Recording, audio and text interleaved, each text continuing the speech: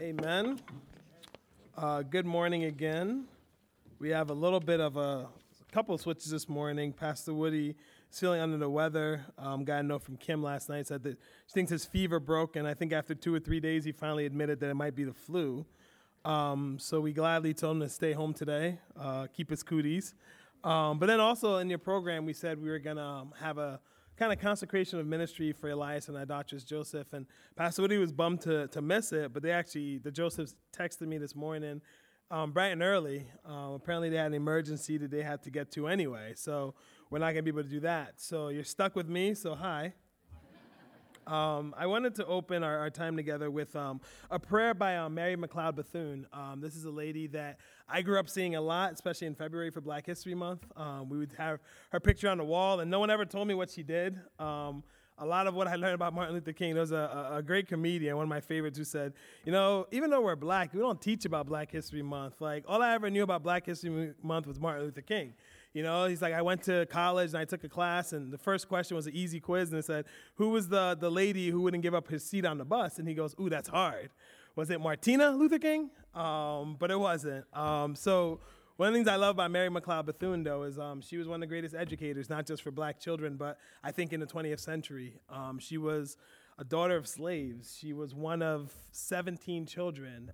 She was someone who grew up not just going to school, but teaching the rest of the kids. And God kind of used that to spawn a ministry that to this day we're still talking about her, that a daughter of slaves was going to the White House even. She's a great, great story.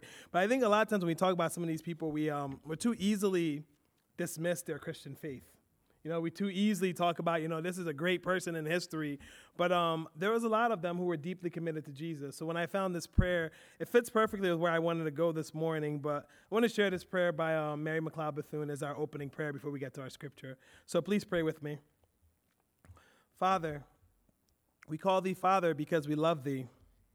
We're glad to be called thy children and to dedicate our lives to the service that extends through willing hearts and hands to the betterment of all mankind. We send a cry of thanksgiving for people of all races, creeds, classes, and colors, people the world over, and pray that through the instrumentality of our lives, that the spirit of peace, joy, fellowship, and brotherhood shall circle the world. We know that this world is filled with discordant notes, but help us, Father, to so unite our efforts that we may all join in one harmonious symphony for peace and brotherhood, justice and equality and opportunity for all men. The task performed today with forgiveness for all our errors, we dedicate, dear Lord, to thee. Grant us strength and courage and faith and humility sufficient for the task assigned to us. Amen and amen. So this morning I wanted to kind of have a sermon on something that I think as Christians we all know or should know.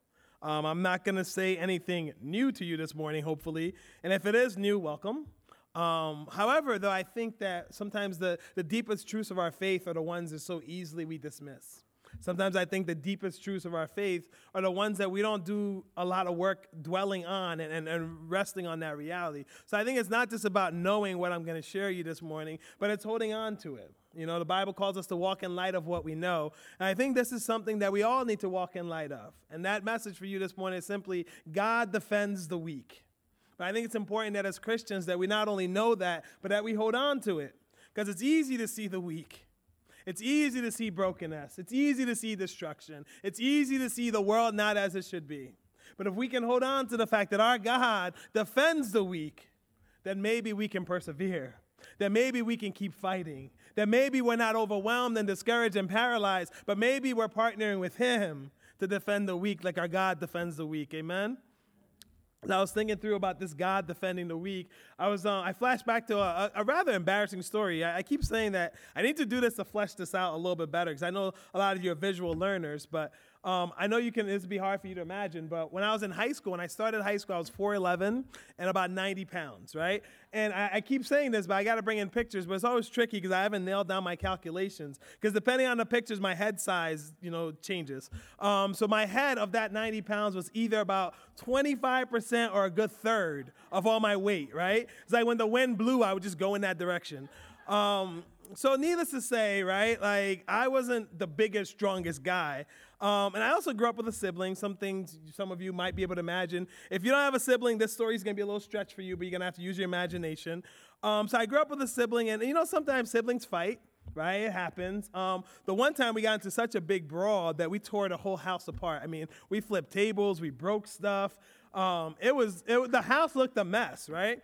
And, when Mom got home, then we realized that if the house looks a mess, like we were going to look a mess by the time she was done with us, right? So after that situation, we decided the next time we're going to fight, we're not going to break anything, right? We're just going to split the house, right? And some of you with siblings might have done this, right? So we split the entire house in half, right? He had his side of the kitchen, I had my side of the kitchen. He had his side of the restaurant. He had his side of the fridge, I had my side of the fridge. We split the couch in half. We rotated TV times, right? It's like we had one TV. So it's like if you get a half hour, I get the next half hour. We split everything down the middle. And I'm really proud of us because we were selfish enough to let this go on for a while. Right? We were real good at this. We were really good at splitting the house and staying out of each other's way, right? This went on for a little bit until, my brother realized that, the stronger get to sometimes dictate the rules, right? Like the strong can determine the rules and the borders and what's fair, right? And then I say this story not because, he used to beat me around. Like I was actually really proud of myself. I was a great athlete. I was ranked number 1 in the whole city of Philadelphia when Pennsylvania racist, kept us out of PIAA, but that's another side story. We'll talk about that some other time, right? Like they did it for 50 years. We couldn't be in PIAA. Like I think I was the only one ranked in the state of Pennsylvania who couldn't go to states, but I'm over it 20 years later, almost. But, right? So it's like I was a tough kid, but he was bigger than me, right? So I think it took until my junior or senior year where I felt comfortable that I can not only fight back, but I can put some pain on him, right? But he realized he was bigger. So he started realizing that why do I only get half the couch when I can get, all of it? Why do I only get half the fridge when I can put myself whatever I want? What's he going to do? Why do I only get a half hour of TV when my show goes an hour, right? And that's before the days of DVR, so you can't pause it and watch it later. I'm just going to watch my show. And the reason I'm picking on my brother this morning is because, one, he deserves it, right? But two, though, I think the reason I'm picking on them is because I think there's something universal that's very natural that I think even as Christians we let seep in if we're not careful. And that's my simple question is, why is it so natural for us as people to prey on those who are weak? Why is it so easy for us to make rules and then bend them, right, to make it more favorable for us? Why is it so easy for us to flex our muscles, right? Even at the expense of other people. Why is that so easy? Why is it so easy to take advantage of the weak, to take advantage of the broken, to take advantage of those disenfranchised, to take advantage of those that are left behind? Why is it so easy for us to sometimes see those people who are broken and weak and left behind? Why is it so easy? Maybe we're not directly doing anything to keep them there, but why is it so easy to turn away? Why is it so easy to just keep doing what we're doing? Why is it so easy? I think the message this morning is God defends the weak. But if you want the Cliff Notes version and the end version, my last question is going to be, do we? God defends the weak. Do we? Our text this morning comes from Proverbs, and Solomon is a great person. I used to grow up in Sunday school and church, and I'd hear about these great heroes of the faith, right? But what they never tell you in Sunday school is never read past the lesson. Right? Because you got David and Goliath, and you're like, this is amazing. He believed in God, and he slayed the giant, right? Then you got a couple chapters later, you're like, he did what with Bathsheba, and whose husband? What did he do? It's like you grew up hearing all these great people. It's like Abraham, a great man of faith. Wait, he lied 2 times? That his wife was his sister just so he wouldn't get in trouble, right? So I think my Sunday school teachers did a good job. They gave me a thirst for the Bible. But I think I kind of wish I would stop reading because the next week I had questions, right? So I struggle with some of these people, right? And it took probably until Peter for me to find someone. I'm like, oh, I'm just like that guy, right? And then it took till seminary. One of my advisors was like, the easiest way to solve all this is just realize, God's the hero of the story, right? And I was just like, that's so good. Like, we lift all these people up like they're great people of faith, and they were, but they were also perfectly human, right? And I think for us, sometimes we don't take advantage of the wisdom of Solomon. We know everything Solomon did that was wrong, right? We know how he had so many wives, and he turned away the people, and he lost his kingdom, and he's not worth his salt because as powerful as he was, right, he took his eyes and focus off of God. But it was also good that Solomon did. And part of the good that Solomon did was give us a bunch of these wisdom literature, right? And I think what I love about Proverbs and the wisdom literature is Solomon usually puts two things forth. The first one is he says, God is the source of all wisdom. Right? And I think that's important for us to remind, especially as Westerners, as Americans, because that means that our wisdom doesn't always come through books. Right? Our wisdom doesn't always come in what we know, right? Our wisdom has to come from God. Solomon himself says, you know what, man? There's nothing new under the sun. Right? And I think he knew that because he knew all wisdom comes from God. The second thing about wisdom I think we pick up from Solomon is that wisdom often comes from making the right choice. Right? It might not be very smart to jump off a bridge. You might be like, oh, that hurts, right? But you know what wisdom is? Wisdom is looking at somebody else jump off the bridge and be like, no, I'm good. I'm not going to jump off the bridge, right? That's what wisdom. Wisdom is the ability, right, to see something else that someone experienced and to learn from it. You know, our world often tells us, you know, you got to experience life. You got to make these choices. You got to try everything one time. That's not wisdom. Wisdom is taking a step back and be like, you did that and ended up here. I think I'll pass, right? That's what wisdom is, right? And the thing I love about these Proverbs, though, Solomon was very, very practical. And some of these Proverbs are just in our spirit. You know, trust in the Lord with all thine heart and lean not unto thy own understanding. In all thy ways acknowledge him, and he will direct your paths, right? That's something you can hold on the rest of your life, knowing that if I put my trust in God, if I submit to God, if I say, you know what, God, in all things, I don't care about the wisdom of this world. I don't even care the wisdom that I think I know. But if I'm willing to see what you say and how you call me to live, if I'm willing to submit to you, Lord, you will direct my path. And what I love about that is sometimes we think direct our path means he's going to hold our hands and maybe walk through with us, right? But that's not what Solomon meant. You know what he meant? He meant like your path is going to be a little bit rocky. Your path is going to be a little bit dirty. But as the job of a king in ancient Israel, they had two jobs. One was to sit pretty and collect taxes. The other was to maybe fight war, but David would choose whether or not he did that. But the third job that they had was to make paths straight. And what that means was they were better than PennDOT, right? Like the roads would be crowded or snow. And the job of the king was to ensure that the paths were cleared so the people can walk through. So I'm telling you that this morning because I'm saying when I say God will direct your paths, it doesn't mean the bad won't happen. It doesn't mean life won't happen. It doesn't mean struggle won't come. But I can tell you this morning that in the struggle, when the path is all so crowded up, when the snow is falling, when the tree branches are in the way, when I say God will direct your paths, that means he'll be there with you, clearing the road so that you can walk through. You know, another proverb I love says, you know, train children in the way they will go, right? Because when they get old, they won't turn from it. And I think for too long, we too easily put that on parents, right? And some of us can say, well, I don't have any kids, or I don't have anyone I've adopted. I don't have anyone. But here's the thing about this Christianity bit that all of us are trying to navigate our way through. All of us are parents. All of us are parents. Right? When you enter the faith, God desires that you are discipling people, that you have people in your life that you're parenting and pouring into. And it doesn't just have to be the people in your houses. It can be people at your workplaces. It can be people you meet on the street, the guy you see at the coffee shop every day, right? All of us are called to make disciples, right? Like Jesus didn't say, you know, I want you to go and make disciples of all nations if you're a pastor. I want you to go disciple and make disciples of all nations if you like to. I want you to go and tell people about me if you want to. No, that's not the Great Commission. We're all called to make disciples. So when we say train up a child in the way that they should go, that's a call not just for parents. That's a call for every single one of us as Christians. So my next question for you this morning is, who are you training in the faith? Who are you personally building up? Who are you making a disciple of? Who are you showing what Jesus looks like to? Train a child in the way they should go. It doesn't matter if they're 7 or 70. If they're new to the faith or they're interested about Jesus, they're a child, and there's your job to go and make disciples. Amen? But that's not even our sermon. Our sermon this morning is on God defending the weak. So if you have your Bibles, turn to Proverbs 23, 10 and 11. I think we'll put it up on the wall as well. Proverbs 23, 10 to 11.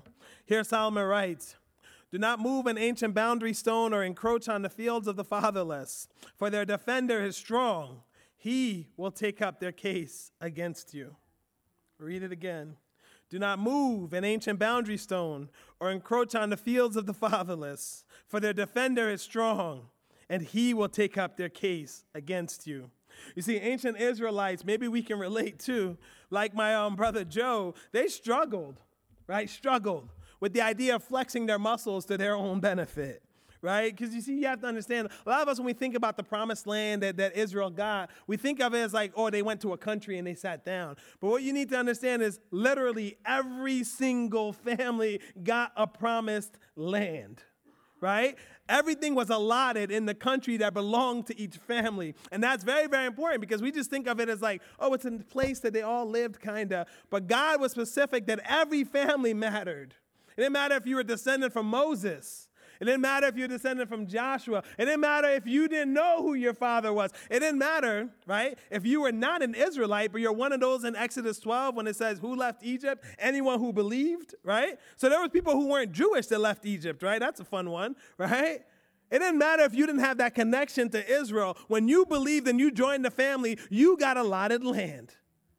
I've really struggled over the years to kind of explain why land is so important. Because I think as us as Christians, we don't really get it, right? Because we can't lose our Jesus.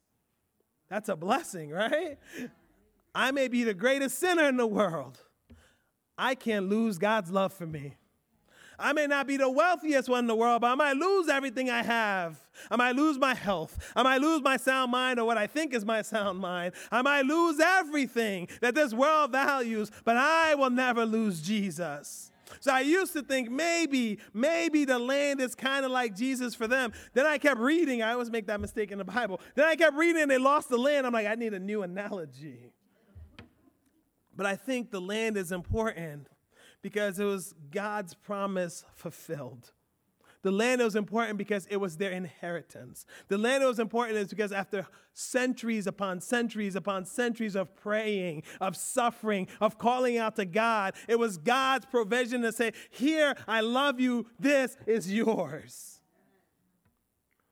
But then we get to this passage. You see, back then in ancient Israel, people didn't have, inspectors go out and say, this is where your boundary ends, right? So they had to make their own boundaries. Remember, these are former slaves who are now finally in the promised land. So they were creative, right? When they parceled out the land, they said, okay, we'll dig a trench here, right? Because you can't skip over the trench. If you trip, you're on Hank's land now, right? So we'll dig a trench here, right? Some of them were just like, you know what, let's just get a stone and we'll put stones up and that'll be our boundaries, right?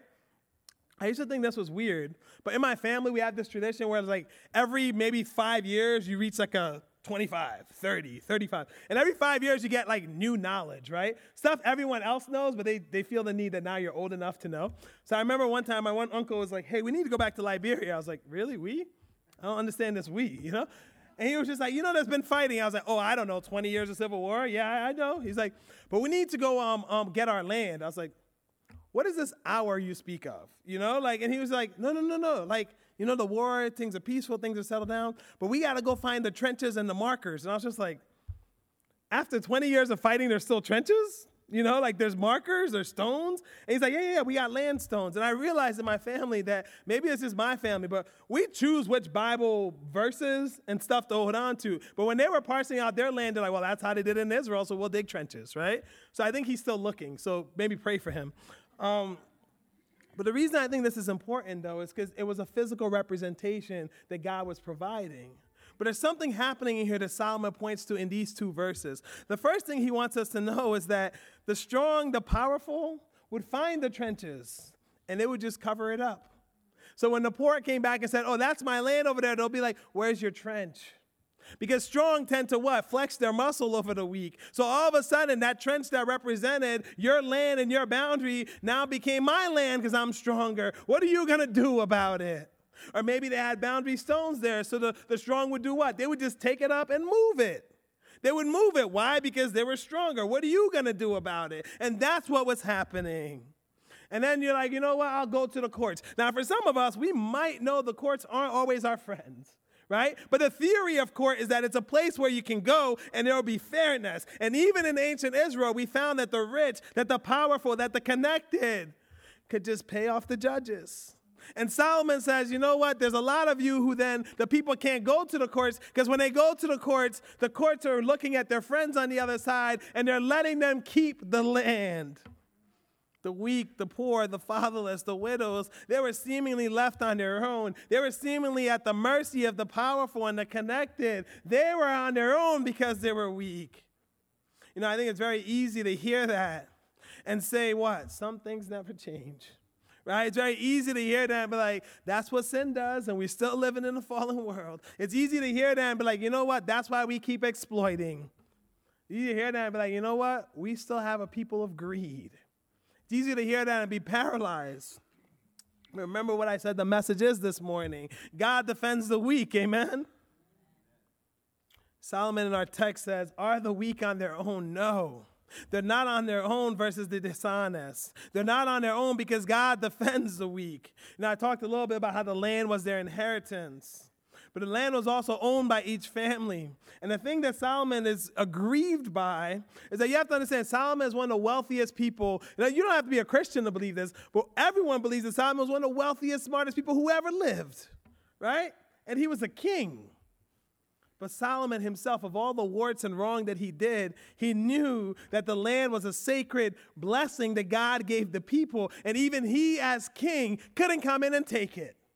Right? In the West, we have something called eminent domain, right? If you look in our history books, you have something called manifest destiny, right? We come up with these God-sounding terms to do whatever we want, right? So governments and kings can just go in and take your land. That's a long-standing tradition. But Solomon knew there was such sacredness in the land that he says, I'm rich, I'm powerful, and I can't even touch this land, but you're rich and powerful, and you're taking advantage of the weak. How dare you? How dare you? Solomon also knew that God wanted the people to have this land so bad that he instituted something called Jubilee, right? And this gives me a lot of hope because what it said was that, you know, after 50 years, if your land was taken away from you, or maybe it was something you did wrong, and I think I take a lot of freedom in this because I'm not perfect, right? He's like, even if you did something wrong to lose your land, maybe you made a wrong investment, right? And you couldn't pay off the debt, so you sold off your debt, right? You sold off your land to try to pay off that debt. God instituted something called Jubilee, which means that after 50 years, guess what happened? You got your land back. We have a God who so cared about his people that he put provisions in there against their own stupidity, right? But he also put provisions in there that said, you powerful people, leave them alone. This land is sacred. So you can maybe understand that Solomon isn't just writing wisdom nature, but this is something that's deep in him. He's like, I'm the richest, most powerful man in the world, and I'm not touching the land. Why are you?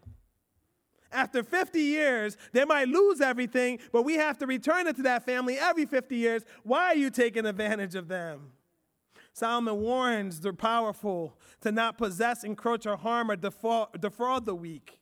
And that's a message I think all of us need to hold on to. Do not prey on the weak.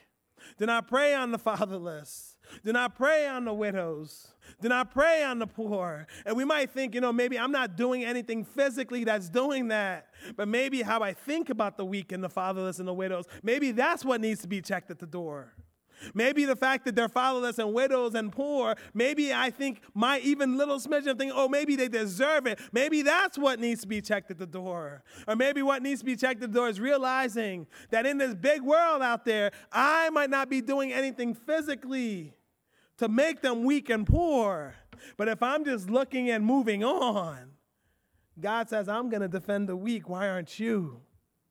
Because you don't have to do anything to put people disenfranchised. You don't have to do anything to make people feel like the least of these as society makes them. You don't have to do anything to keep people down and keep stomping them down. And usually that's our measure. We measure it by the world. The world, we say, well, that's not bad because I'm not doing this to put them there. And God says, no. If they're there by the society that you're benefiting from and they're still there and you're not doing anything to defend the weak, how are you my child?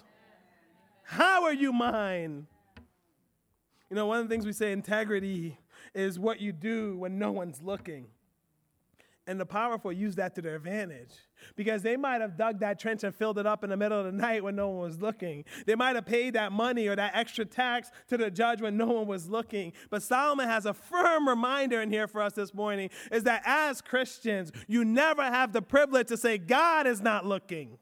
You never have the privilege to say, I'm going to do this in the heat of night. I love Psalm 139. It's one of the greatest scriptures in all the Bible. It talks about how God perfectly knows us. But one of the most haunting verses in that psalm, David says, man, if I make my bed in hell, if I go up to the heavens, even there you are. There's nothing you can do that God does not see. So if you're defrauding the weak, if you're ignoring the powerless, if you're ignoring the people who are suffering, if you're ignoring the marginalized, God says, I see it because I am. I am is looking. The Father is looking. The one that's up high is the guardian. He's the protector. They might be weak, but he is strong.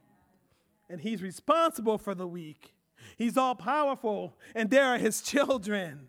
God says, I am their defender. And that means that maybe in this life, I might step up to the plate and defend them and be their attorney. Right? And I think for a lot of us, we take this false peace and like, well, at the end of the day, like we read in our verse this morning, we have it in our thinking this morning. At the end of the day, God's going to sit us all down, right? And he's going to have a trial, right? But here's the thing. I love Matthew 25. There's a couple of nuances we forget in Matthew 25. And it's not just about God doing it at the end of time, right? It's about God has started his judgment even right now. Because when God says, what are you doing for what you call the least of these, he's basing it on your life. He's not basing it on, oh, now it's over, we'll assess. He's taking his assessment right now. Because God says, you know what? They might be voiceless, but I am their voice. They might be orphans, but I am their father. They might be widows, but I am their husband. They might be marginalized, but I am the one who will fight for them. In Matthew 25, the other nuance we miss is that when Jesus says least of these, he means what you call least of these. He means what your society makes least of these. God loves all his children. Everyone is made in the image of God. Everyone is worth their dignity. So when we talk about weak, we need to think about not just the marginalized, but what people whose dignity are we constantly ignoring? Because God loves all of them. So when Jesus says least of these in Matthew 25, I think some of us as good Christian people were like, oh, this is what I'm doing to help the least of these. And I think Jesus says, who? Because those are my children. Those are your sisters and brothers. Those are the ones I created in my image. Those are the ones I died on Calvary for. How dare you call them least of these? In Matthew 25, we know that story in the end, how Jesus separates. I think what's interesting is I had a class when I was in school in Messiah. I had a professor who did something that was very, very remarkable. On one hand, he made me want to be a lawyer, right? And this isn't even like the lawyers who do good things. Like, I want to be a lawyer. I want to be rich. I want to be rich so I can buy the Mets because they're terrible. And I want to buy the Mets so I can win because I'm brilliant, right? I had everything mapped out, right? But then he also made me not want to be a lawyer by the end of the class, right? And what was fascinating is we'd have these big debates about everything you could think of, right? And it was genius on his part because he was trying to force us to not just be stuck in one way of thinking and one way of looking at things. So you would go into class and you knew there was a debate that day, but you didn't know what side you were on, right? So it's like you couldn't be like, well, this is what I believe. This is firmly in my person. I'm ready to argue it because he might put you on the other side. And now you're just like, my grade depends on how well I argue this, right? But I think what I learned from him is that it's not about your arguments. He called it the great so what? So what? It doesn't matter what you know about Jesus. How is it changing and impacting your life? It doesn't matter this morning that you know that God defends the weak. So what? What does that have to do for you? I think there's two things I hope it does for you this morning. The first one is I hope it does some self-reflection. Because I think a lot of times we make these things so big and we easily paralyze ourselves, right? So what you can start with is your person. So the question then becomes, where am I powerful? Where am I privileged? Where do I have authority? Where do I have influence? And then am I using that power, privilege, authority, and influence for good or for bad? Right? Make it deeper. Am I using it for myself or for the kingdom? Am I using it to lift my brother or sister up? Am I using it to maybe step on them as I go up? Am I using it for God's glory or my own? We all have power, authority, influence. We all have privileges. How are you using that? So that's the self-reflection. That's the place you need to begin. But I think the other place we need to realize is in Matthew 25, you know how Jesus defines the weak? He defines them as hungry. He defines them as thirsty. He defines them as, he calls them stranger. We do the grace of calling them illegals or undocumented or aliens. The Bible consistently calls them strangers and welcomes them in. He calls them naked in Matthew 25. He calls them the sick, and he calls them the prisoner. And I was thinking about that this morning. We think about if that's how Jesus defines weak, the question becomes this, right? It's not about am I a sheep or am I a goat? Am I in or am I out? The question becomes, our Father is working to defend the weak. Are we? God is working to feed the hungry. Are you? God is working to quench the thirst of the thirsty. Are you? God's calling strangers, immigrants, illegal immigrants, he's calling them his children. I think one of the most craziest things to think about our Christian faith is that where Christianity is growing the most right now are the ones that we're so easily called the illegals. The global south, that's Africa, that's Asia, that's Latin America. That's where the church is thriving. Those are our sisters and brothers too. How are you clothing the naked? How are you helping the prisoner? I think it's a great question if we're willing to ask, what is HBIC doing to feed the hungry? But this morning, the better question is, what are you doing to feed the hungry? And I think spiritual hunger is real, but I know too many kids around the world, even in our country, who are dying of starvation, and we're God's people. How are we feeding them? I know too many people, millions of people around the world who don't have the privilege to go home tonight and flip the spigot and drink clean water. We're in Haiti. One of the most harrowing things in my life, one of the most horrid things I've ever seen was we went to this village, and around the village there was a trough. And if you were blessed to be at the beginning of the trough, if you were blessed to be where the river enters into the village, you got clean water to wash in, to cook in, to do to clean your babies in. But there were so many people in that same village who were on the back end of the trough, which means that it had to go around to every other house and come all the way down. We have people, millions of people in this world who don't know the dignity of what it means to have clean water. So it's not just about what HBIC is doing. How are you helping the thirsty? There's people who's sick. The things I love about our church is 1,000 people, I think it was thousands of people, came to this church on a Thursday in 2017 and got basic health care, right? But what are you doing to help the sick? And it might not mean that, you work at a hospital. It might mean you call a hospital and be like, hey, is anybody struggling I just come and sit with? Is there anybody I can pray for? What are you doing to feed the sick? There's people who are imprisoned. What are you doing? And some of you might be called to fight prison reform, and that's beautiful. But what are you doing to help the imprisoned? Because the joy of Matthew 25 is God's assessment has already begun. Right? He doesn't say, at the end of your life, you fed the hungry. He said, no. Are you feeding the hungry? Because when you feed them, you feed me. Are you feeding the thirsty? Because when you give them water to quench their thirst, you're giving me water. What about the imprisoned? Do they know your love and touch? And I keep coming back to this. I think it's so important for us to hold on to. If this world doesn't know that God loves them, if this world doesn't know what God looks like, if this world doesn't know God's comfort, God's grace, God's mercy, that's not Jesus' fault. That's not the Spirit's fault. That is our fault. That's our work. That is our work. God has left the Spirit, and he's left you and me, sisters and brothers. That's all the world has. The Spirit. Jesus came in physical form, right? So when he died and rose again, he's in heaven. That's what Jesus is doing. All that's left down here is the Spirit and you. So if this world doesn't know what the love of God feels like, this world doesn't know that I may be hungry and I need something to eat and there's nothing for me to eat. If this world doesn't know that I'm thirsty and there's nothing for me to drink. If this world doesn't know that, I messed up. I'm in prison, but who loves me? God's doing his part. So my question this morning is, why aren't we? What it means to be made in the image of God, and we'll end with this, is simply, we all know statues, right? I think when we think about the image of God, most of us are okay with being a statue.